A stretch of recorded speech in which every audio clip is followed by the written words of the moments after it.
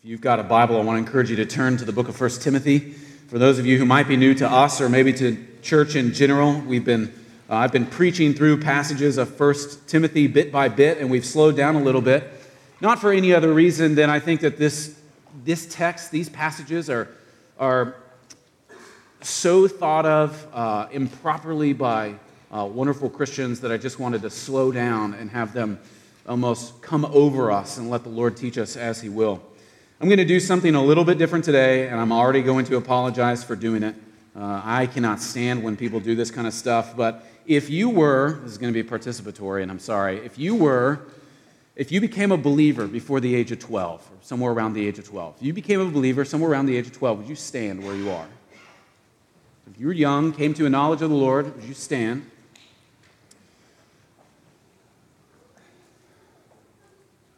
Now, if your mom had nothing to do with that, please be seated. If your mom had nothing to do with that. All right, now hang for a second. For the last couple of weeks, I've been asked, since I've been talking about women within the church and women within ministry, so what can women do? I want you to look around and see all that women do for the glory of God's name. All right, you can be seated.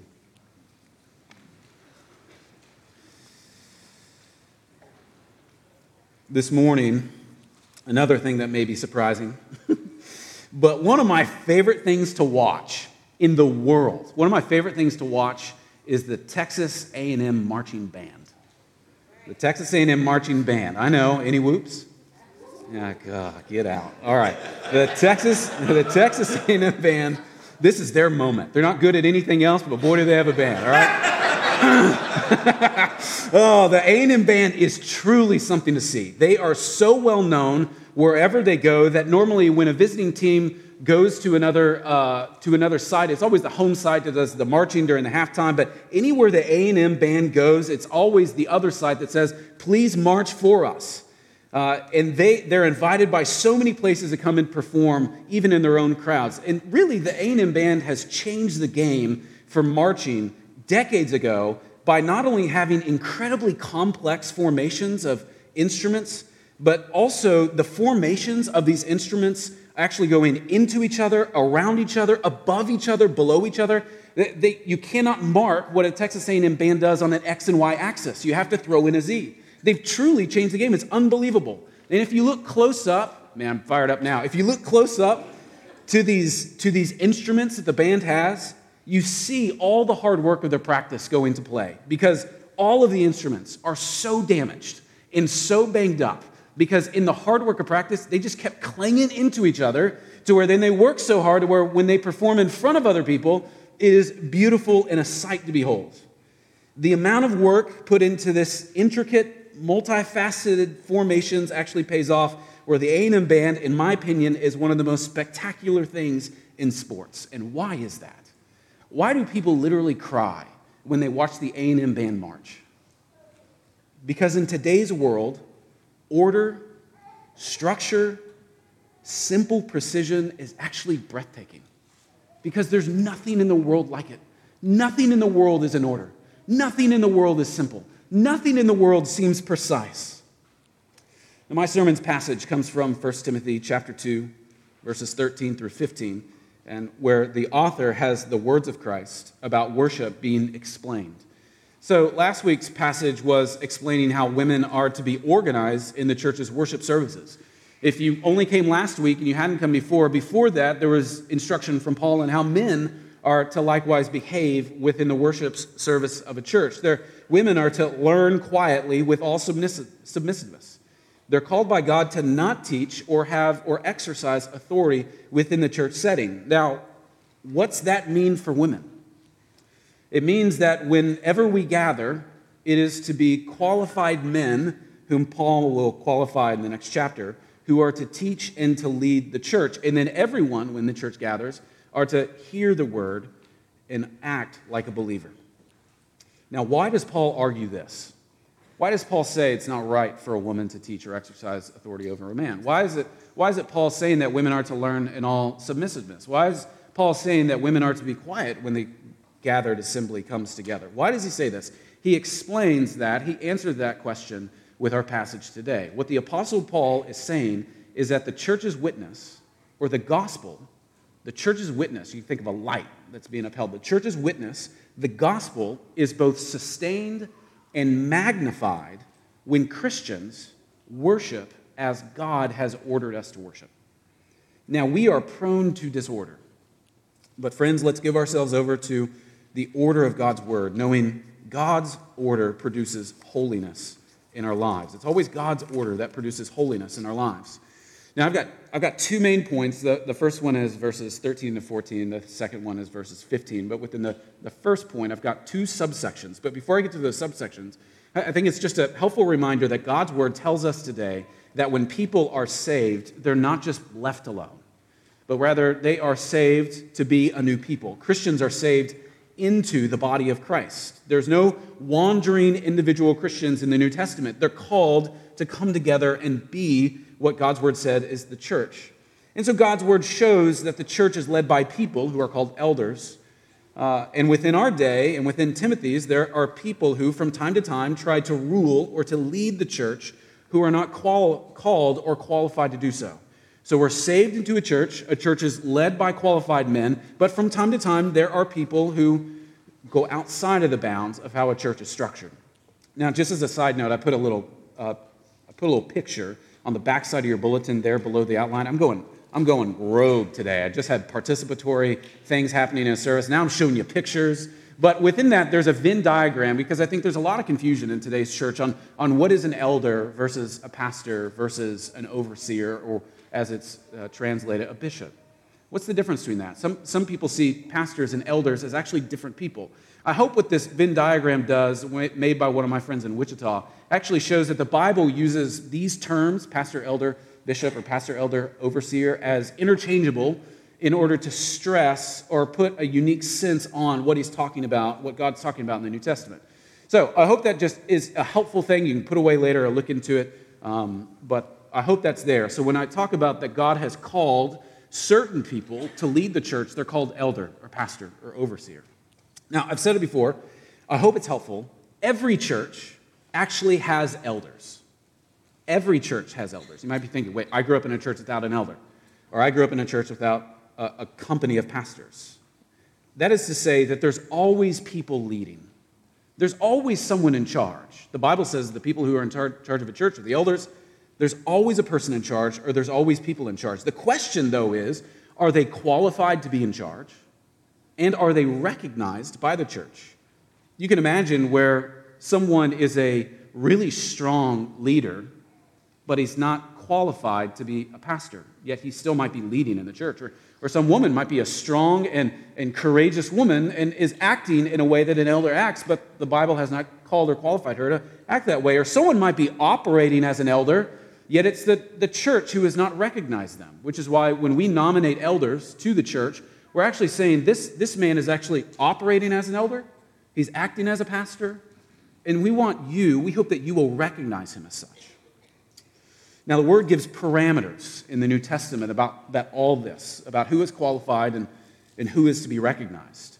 And in 1 Timothy, Paul tells Timothy that the church of Ephesus is, hear this, the church of Ephesus is actually shipwrecking itself. That's the language that's used here in the book.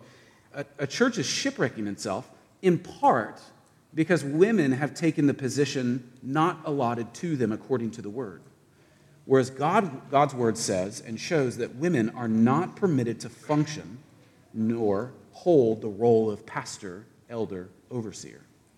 Now, in the Bible, we see women doing, frankly, amazing things. So this is not discounting all of who women are in the Scriptures. You have Deborah in Judges leading the Israelites. You have women announcing the risen Christ to people who don't believe them, yet they're so courageous and bold to say, this happened. You have women praying in 1 Corinthians 11 and the gathered assembly. You have Priscilla and her husband instructing Paul, the apostle, the mighty apostle Paul being instructed by a woman. You have women saving Moses. You have women teaching children. You have women teaching younger children. You have women working, singing, praying, fellowshipping, welcoming in strangers, on and on. You have women doing amazing things, yet how do we get from that to Paul's sharp statement in 1 Corinthians 14, saying that actually it's shameful if a woman were to speak in the gathered worship. Or where Paul in this chapter says that he commands women to not teach or to exercise authority over men as the church gathers.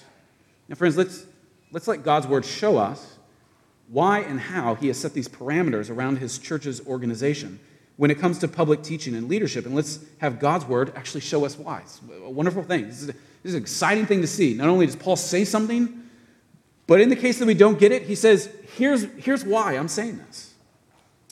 Chapter 2 of 1 Timothy shows that everyone is under authority in some way. So you can imagine this church kind of going cavalier and thinking that I, as an individual Christian, can do whatever I want. No one can tell me what to do. I'm a Christian. I can act however I want. I have the freedom of Christ. Yet Paul tells all of them in particular ways that they're actually to pray for certain people because those people have authority over them in a civil way. They're to pray for what you and I would call our governor or our president or our mayor or a city council member. Why? Because we're under these people's authority. And it's important to see that that is from creation, not from culture. Now, the argument typically is that Paul, the argument against the clear teaching of this passage is that Paul is arguing something from culture.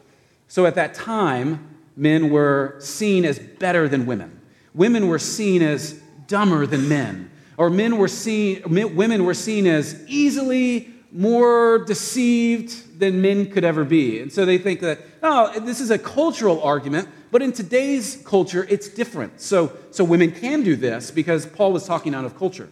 What I want to show you is what Paul says, that his instruction from this actually has nothing to do with culture, both then and today. But it has everything to do with what's called creation, all the way back at the beginning. Now, verse 12 says, I do not permit a woman to teach or to exercise authority over a man. Rather, she's to remain quiet. And then he explains this, and we know that he's explaining here because of the word for. He's now explaining what he's identified. It says, for Adam was formed first, then Eve. Now, what does Paul teach, though? What does Paul mean when he says teach or exercise authority over a man? In short, I said this in long form last week, so if you weren't here, I want to encourage you to listen to that because it's more of an explanation of this. But in short form, what Paul is talking about is both the office and the function of eldership. So teaching and exercising authority, it's kind of one thing where these people were acting as elders. And whenever Paul talks about elders, he always has those two things in mind. He has teaching and exercising authority. Like in 1 Timothy 3, elders are described as both overseers, which is exercising authority, and teachers. Or in 1 Timothy 4, verse 11, Paul commands Timothy to command, which is exercising authority, and teach. Or 1 Timothy 5, verse 17, Paul honors the elders who rule well and who labor in preaching and teaching. So elders teach and exercise authority in the church. That's a pastor. That's an elder. That's a job description for an elder or a pastor. They teach and they exercise authority.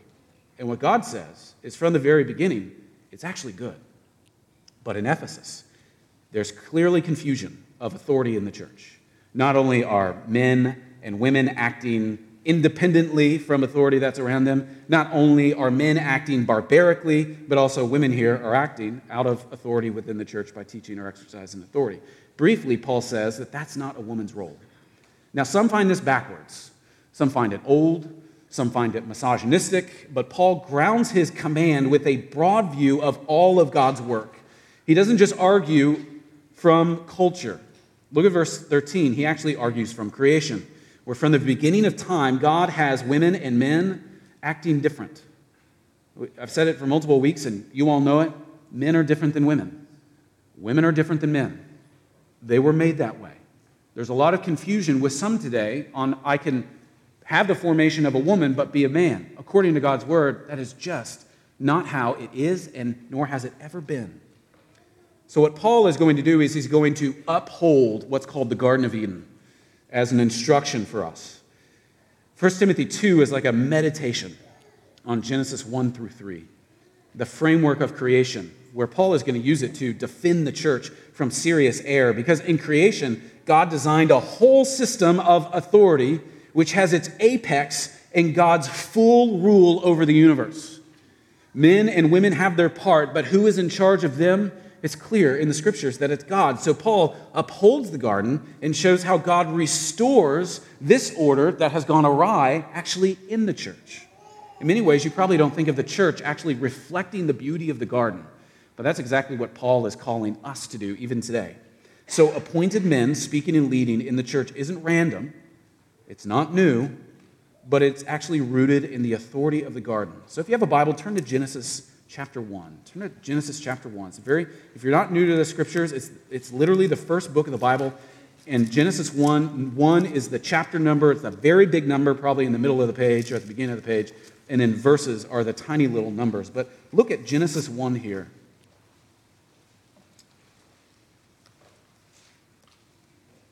In the very beginning, God created everything. And we meditated on that for weeks and weeks last summer. And it is a remarkable, overwhelming thing. In the beginning, God created everything. I mean, it'll bring you to your knees. It'll make you choke up inside because everything was made by God. Not anyone else. He didn't need anyone's help. Everything was made by him. But the climax of his creation, think of it this way, like everything's driving to a point. The climax of all of his creation, there is a special creature, one creature who bears God's image. One thing that was made bears God's image. And that creature, that thing that is made is mankind. So man and woman are exclusively created in his image. Not dinosaurs, not trees, not amazing rivers. Those actually, while they might reflect the glory of God, they were not made in the image of God. Only humankind does. Only, you can see this as man and woman are exclusively created in his image. But what's that mean? What's it mean to be made in the image of God? Does that mean that you and I have decision capabilities that a dog does not? Does it mean that we might have something inside of us that just makes us better than staircases or cowboy boots? What's it mean to be made in the image of God?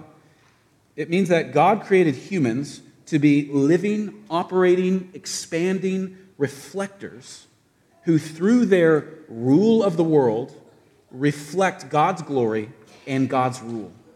It's like he's delegating, you could imagine, I hope I'm not messing up theologically on that word. It's like he's delegating the beauty of himself actually through the rule of man and woman. It's different than everything else. So humankind rules as God has given them the ability to, or as God has called them to, and by them ruling well, they bring God glory. So I hope you see that there's authority here, God and mankind. God makes it, man stewards it.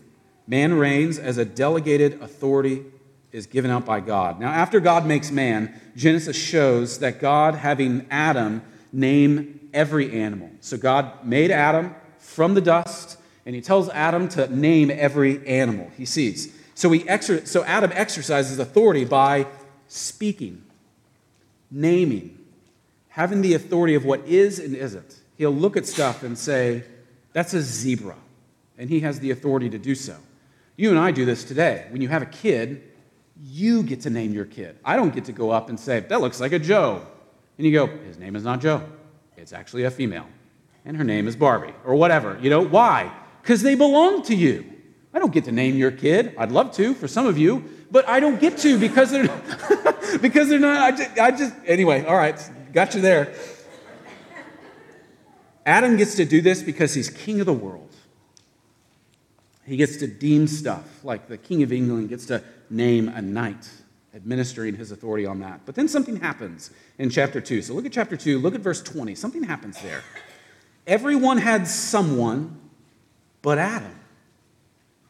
A tarantula has a tarantula. A dolphin has a dolphin. But Adam was alone. God gave Adam commands, and Adam did it. Adam ruled over all, but he was alone. So God put him to sleep. And amazingly, from his side, from his rib, God actually created a helper, or what is called a helpmate. Not from the dirt like he made Adam, but from Adam, God made woman.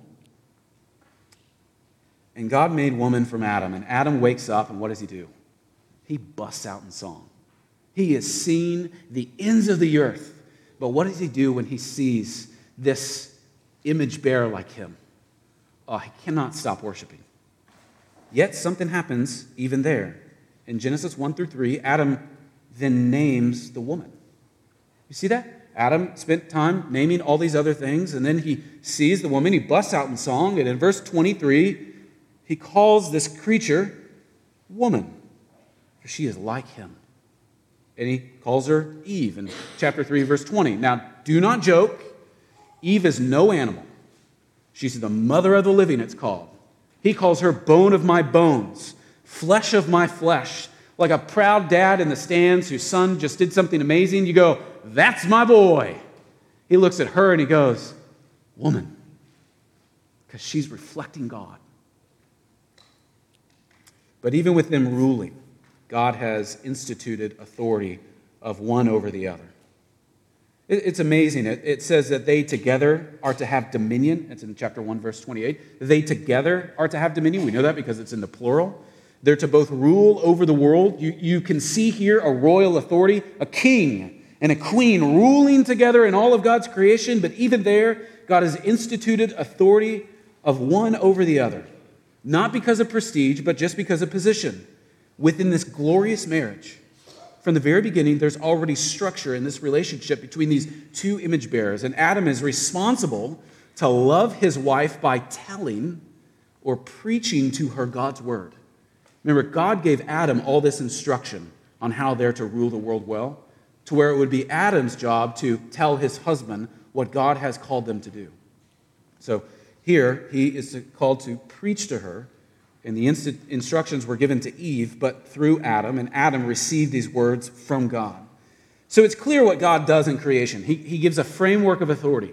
Adam and Eve exercise dominion over the world, and within their relationship, Adam reflects God's divine character and God's word to his wife. In many ways, husbands, that's exactly what you and I are called to do in the book of Ephesians towards our wives. We're to reflect God's goodness and patience and faithfulness and love and sacrifice, even to death if we need to our wife. And to tell them his word. We're to wash her with what? Weird soap? Just like some kind of weird thing that husbands and wives do? No, you're to wash her with the word, to remind her of who she images. So the forbidding of women to teach in 1 Timothy, it doesn't come from what some people call the fall, but actually it's the instruction given within creation, and it's good. Paul in 1 Timothy chapter 1, verse 13 appeals, or chapter 2, verse 13 appeals to God's very good world. Authority often strikes people as culturally negative, abusive, tyrannical. Authority is often a simile to some of those. But authority wasn't bad, and it doesn't need to be. I said last week that the church is often seen as messy, but it doesn't need to be. A marriage is often seen as hard, but it wasn't created to be, and it doesn't have to be. Authority often seems oppressive, doesn't it? Every red light, every tax season, every time you're told to clean your room. But it's not bad. It's good. Authority wasn't bad and doesn't need to be in the church, which explains why Satan hates authority. It's Satan who's anti-authority in the Bible. The role of women within the church shouldn't be thought of as cultural, but rather created by God for man and woman to rule the world. At no point in the creation account was a woman ever talked about as lesser in her ability, lesser in her mental capability, lesser in her handiwork, but rather Adam was alone, and God wanted Adam to have the goodness of a partner. But Paul's not done. Not only are people within the church organized by God, not culture, but they're to rule based on certain positions. And what I mean by this is they're not to rule based on prestige. You know, a pastor isn't a pastor because he's better than you. A pastor is a pastor because God has called him to preach and to pray. We often see delegations of authority or order or structure within an organization as separating the goodness of people. You know, a vice president is less in value to God than a president. No, they're to do different things. And so he's going to secondly say that God has ordered these things, which he clearly shows, but it's not based on prestige, it's based on position. So look at verse 13. If you flip back to 1 Timothy, actually don't. Stay in Genesis 3. Stay in Genesis 3. And you know how the story goes. God made everything and it was good. And then what happens after God made everything and it was very good? Man sinned. Genesis 3 shows sin's destruction. Adam and Eve, you know how the story goes. Adam and Eve were limited by what they could do. They could do all of this, but not that. They were limited. There was authority over them. But what did they do when they had limitations placed on them? What did Adam and Eve do? They rebelled. They sought what wasn't theirs by acting how they wanted. There was something out there that they needed, even though God said, you don't need that, and I don't want you to have that. And they were like, but I feel called to have that. So by doing what they were forbidden to do, they rebelled against God's authority. Basically, they were declaring their independence from Him, and it was awful. Why is it awful? Because in them declaring their independence from God, they were actually, amazingly, not acting independent from God, but actually joining dependently Satan. They switched teams. They didn't form their own. 1 Timothy says that it happened by Eve being deceived or tricked. It was Eve who was deceived, not Adam. How did Satan attack God's authority? By attacking the woman. I wonder if you've ever wondered why Satan attacked the woman, not the man. Why do you attack the woman and not another animal? Or why do you attack the woman but not some other structure? If God is high and mighty on His throne, then why didn't He go after the concrete company? Well, this is often seen as where women are talked about as being less than men. He went after the woman because she's kind of stupid. That's not what the Bible says at all. Or she went after the woman because, they're just kind of gullible people. That is not what the Bible says at all. That's a satanic remark too.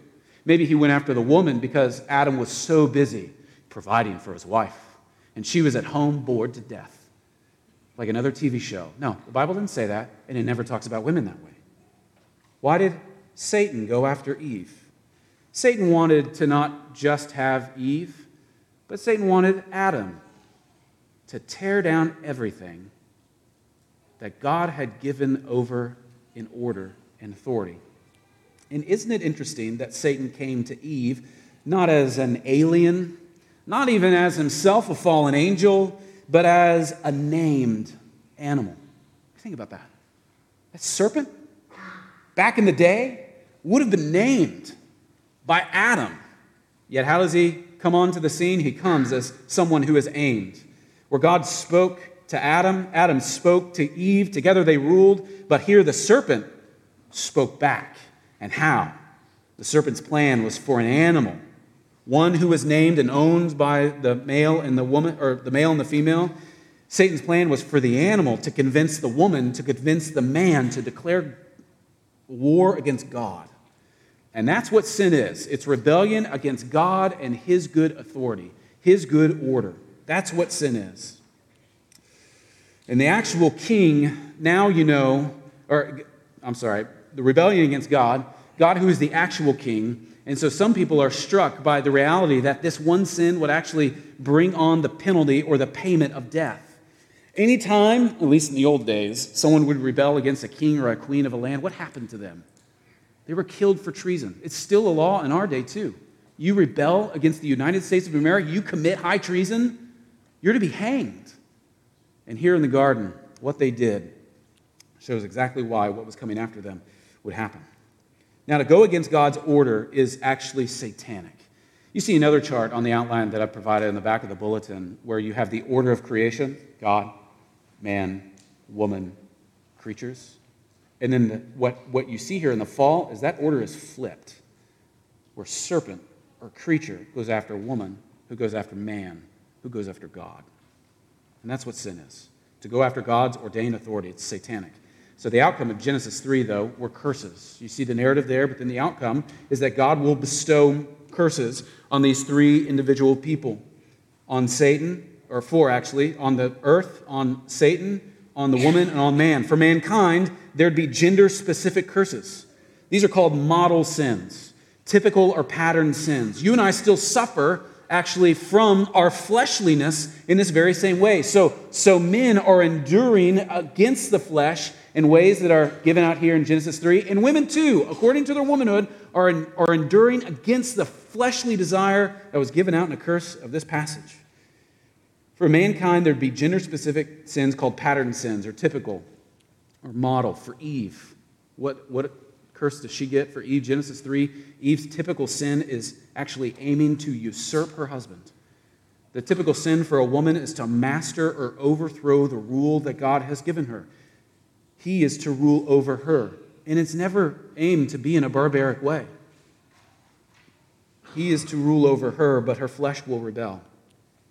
Now Adam there, still in chapter 3, verse 16, what's Adam's typical sin? It's wicked dominance. Wicked dominance, violence, abuse. And friends, this is what we see so much today, isn't it? That women act in a certain way, and it's because so much has been wrongfully acted on them. Men are prone to being barbaric tyrants, and God calls it satanic and wicked. Women are prone to domineer those who are to lovingly lead them, and God calls it satanic and wicked. Now, in my opinion, it's so obvious why it feels difficult for a woman to hear words like submit or submissiveness. Because they felt, to paint a broad brushstroke here, they felt so often the actual pain of man's flesh. It is statistically true that men beat women more than women beat men. It's incredibly ungodly. It's incredibly ungodly for man to neglect woman in caring for her and loving her. I think I've told you this story before. I don't know. Probably shouldn't tell it with a camera on, but you know what? Here we go.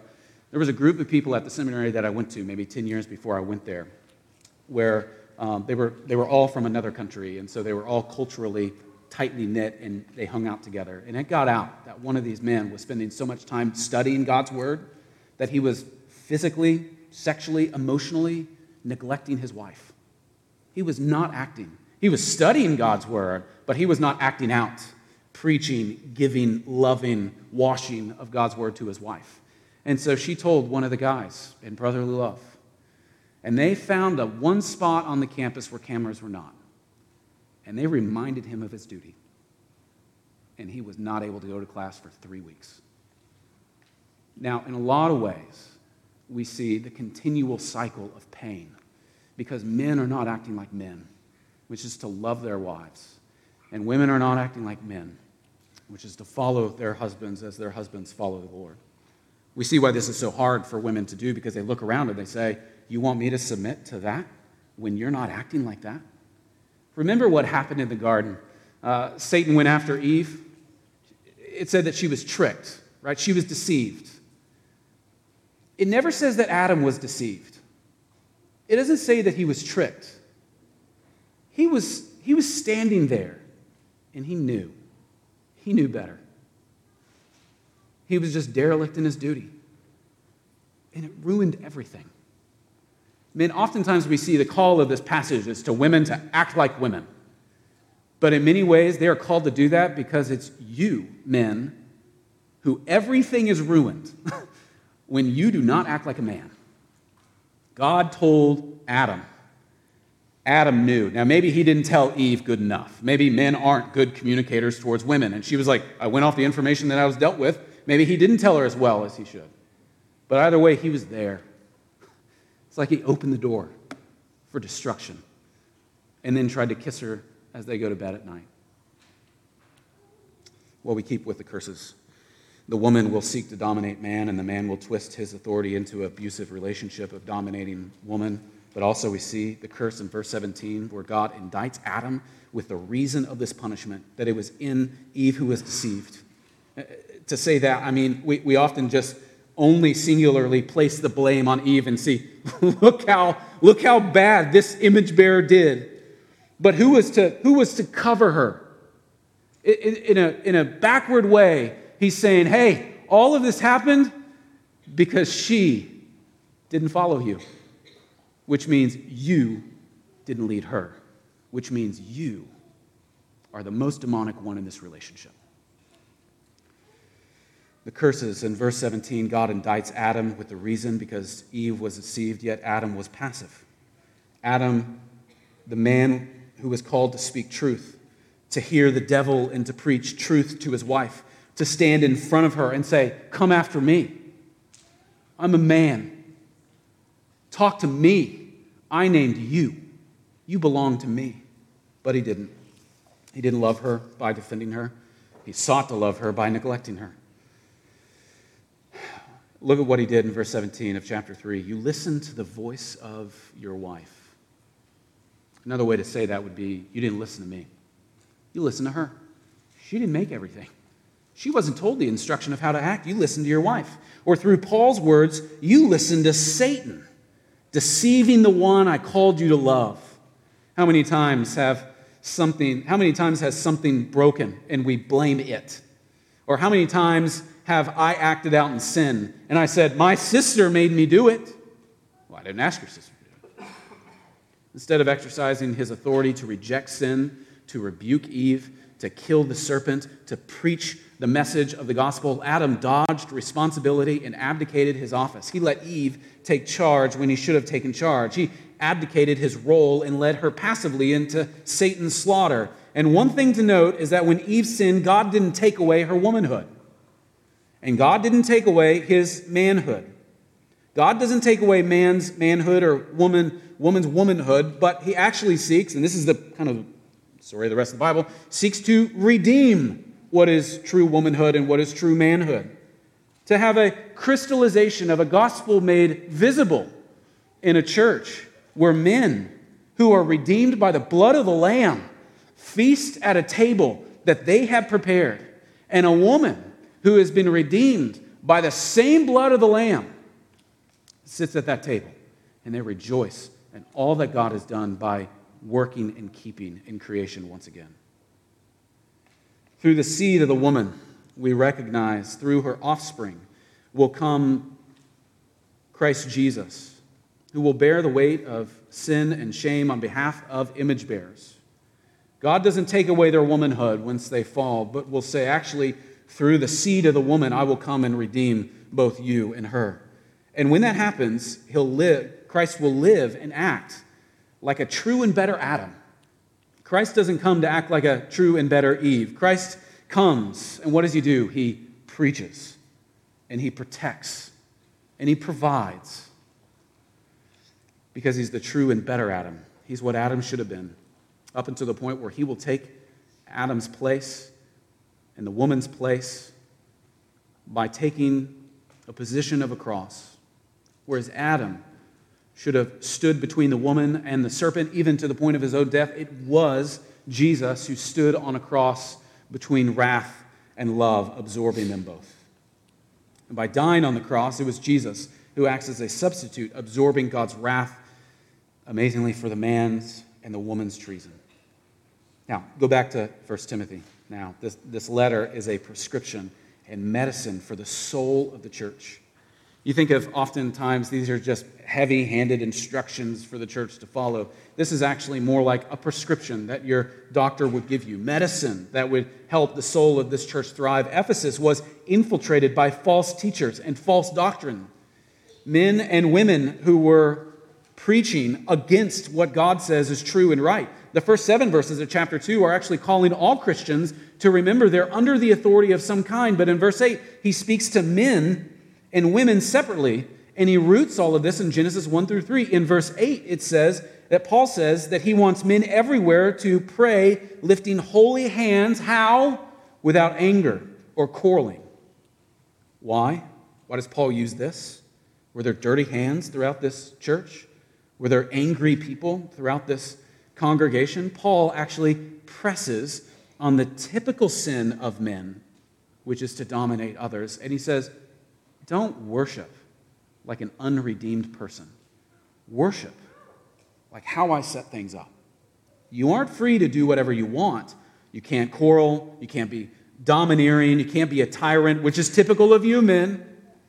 You aren't free to be what you want. You are called to be holy. And then in verses 9 through 15, Paul turns to the woman saying it's the desire to throw off a husband's leading role and overturn the authoritative structure that God established in Eden, and actually he reestablishes in the church. So Paul grounds his argument of telling women to learn quietly and with all submissiveness, not to teach or exercise authority, by pointing us back to Genesis 1 through 3, rooting us in the very good structures of authority that God established in creation. So the function of elders, which he will qualify later, but the action of elders here, of the church, are to speak of the true things of God and point the sheep to the cross of Christ. And in many ways, it's the church that is the reverse of the curse from the garden.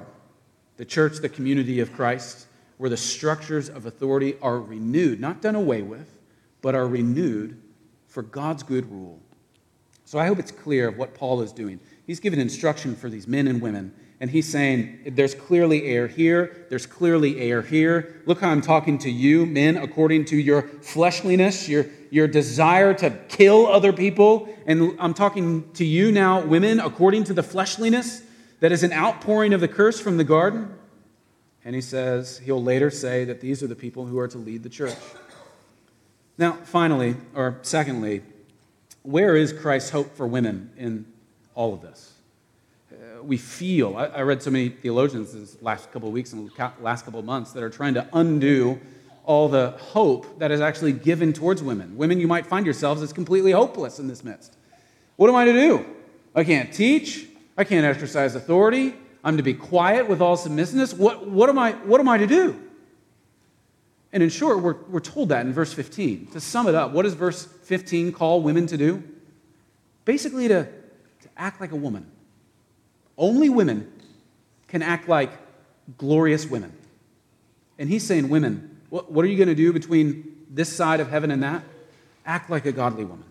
There's actually hope for all sinners here, but especially told to women in this context.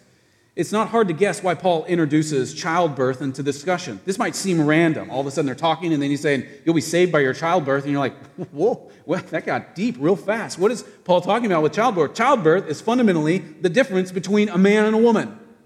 Men cannot have babies. Only women can. It's like the most unique thing that makes a woman a woman. And on the inverse, or on the negative side, what makes a man man? Well, in part, I can't have babies. You might play with dolls, or you might have your kids play with dolls, and you might have to point out and say, no, that's not a boy. They can't have babies. Or that's a girl doll. They have babies. A culture may do everything it can to obliterate the differences between males and females, but culture can never make men give birth. Labor and delivery are unique to women, a divinely ordained fact, a divinely given office, if you will. God only gives this glorious thing to women, which again shows that men and women are different and given different ways to bestow his glory to the ends of the earth. This much is certain, yet the question remains, what do we do with this verse when it says they'll be saved through their childbearing? Now, I'm going to propose two interpretations, and I like one more than the other, and you'll never know which one. But one interpretation of this, and I think these are both right, if that is possible, one interpretation is that the woman will be saved, or another way to say this, preserved from seizing masculine roles by resting content in the duties of the womanly calling. Women will be saved, or continually saved. They'll be preserved to the end. Why? By acting as God has made them. And at the very beginning, remember, it was called very good. A woman is not saved by becoming or acting like a man, but actually by embracing her God-given calling as a woman. She works out her salvation, if you will, by being a godly woman. Another way to take this verse is seeing the emphasis of what I think is the original Greek, where childbearing actually has a definite article in front of it. It's as if, or it's being referred to as the childbirth. I think that's what partly Paul is talking to. I think he's saying that both women are preserved to the end by being godly women, which is why he gives the instruction there that what does it look like to be a godly woman? Well, they're to continue in faith and love and holiness with self-control. How can a woman operate in the church? Can you imagine a church full of women who act in faith and love and holiness with self-control? That is a church where I would love to have a daughter and say, be like the women of that church. But also there's this definite article in this passage. It's talking about the childbirth, which I think is at least suggestive back to Genesis, in particular chapter 3, and where it says she, the change there from woman to she in childbearing, meaning the childbirth, they're both singular. So it could be read, women will be saved through the childbirth of a child. So this interpretation, I think, can make sense in connection with Genesis 3, verse 15, which first promises that the offspring of the woman will defeat the devil, where it says, you will bruise his heel, but there will be one who will come through, a woman who will crush your head. The promise of an offspring that through a woman will come the defeat of the devil. Jesus accomplished this chiefly by dying on the cross, the death blow against evil and sin, but he had to become born before he could die. And in this sense, salvation comes through, not by, his birth. This interpretation, I think, it makes sense, good sense, out of the immediate context. Verse 14 ends with reality of sin. What could be more natural than for verse 15 to begin with the hope of salvation in its usual sense of deliverance from sin, and to connect that salvation with the submission of the woman to the plan of God, even if certain roles are not open to women, and even if they are tempted to resent their position, we must never forget that we owe to God's design and his deliverance with all of our lives. So I really want to be 6'5". And there are times when I think if God had only made me 6'5", he could have been brought more glory through my life. But for whatever reason, I am not 6'5", and I don't think I'll ever be, even with the advancement of science. But, so what do I do with my barely 6'ness and sometimes just peeking over with some cowboy boots? What do I do with that? I am to live exactly how God has made me, according to his good will and plan. I'm not to reach for fruit on a tree that I think will satisfy me more. I'm not to operate outside of any lane that he has placed me in, but I'm to operate contently, knowing that it will be for my good and for his glory. So 1 Timothy chapter 2 ends with the best consolation of all, giving hope to us because God offers salvation from sin in Christ Jesus.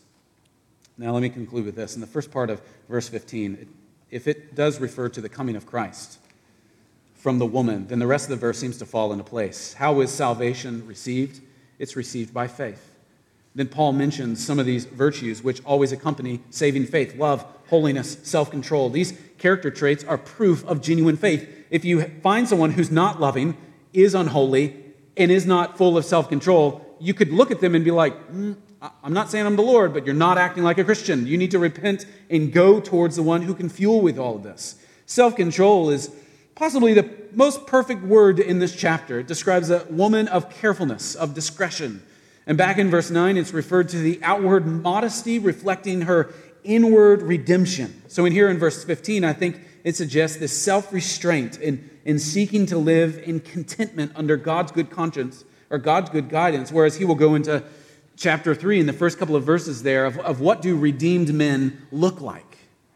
A wonderful example of this, finally, of self-control comes from the life of Joanne Shetler, a former missionary to the Philippines. And as a result of Shetler's ministry there, many of the Beliganga tribe received Christ Jesus as their Lord and Savior. Because she went and spoke, they came to the Lord.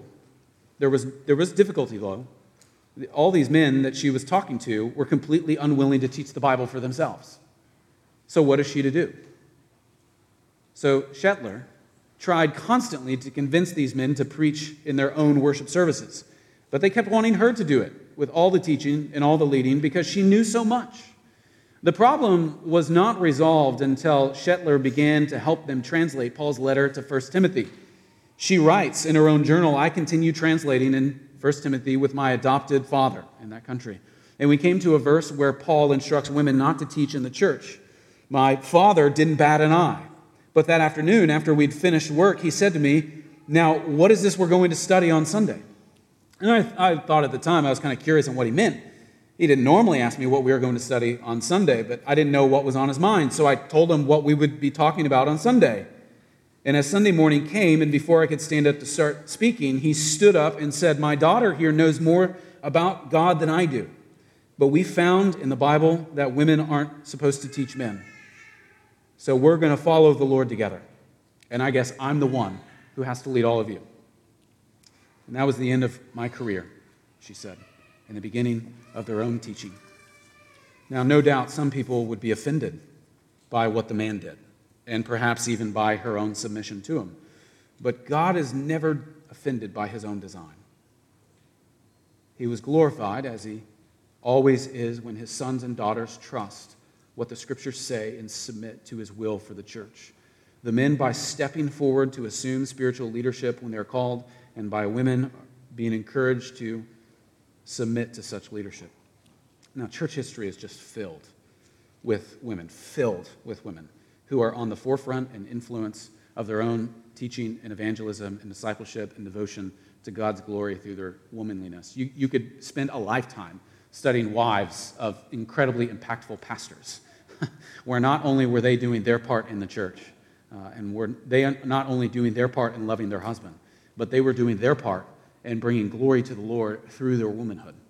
And sister, you too should be praised when you do what God has called you to do. He has called you to worship him. He has called you to share the gospel with those who need it desperately.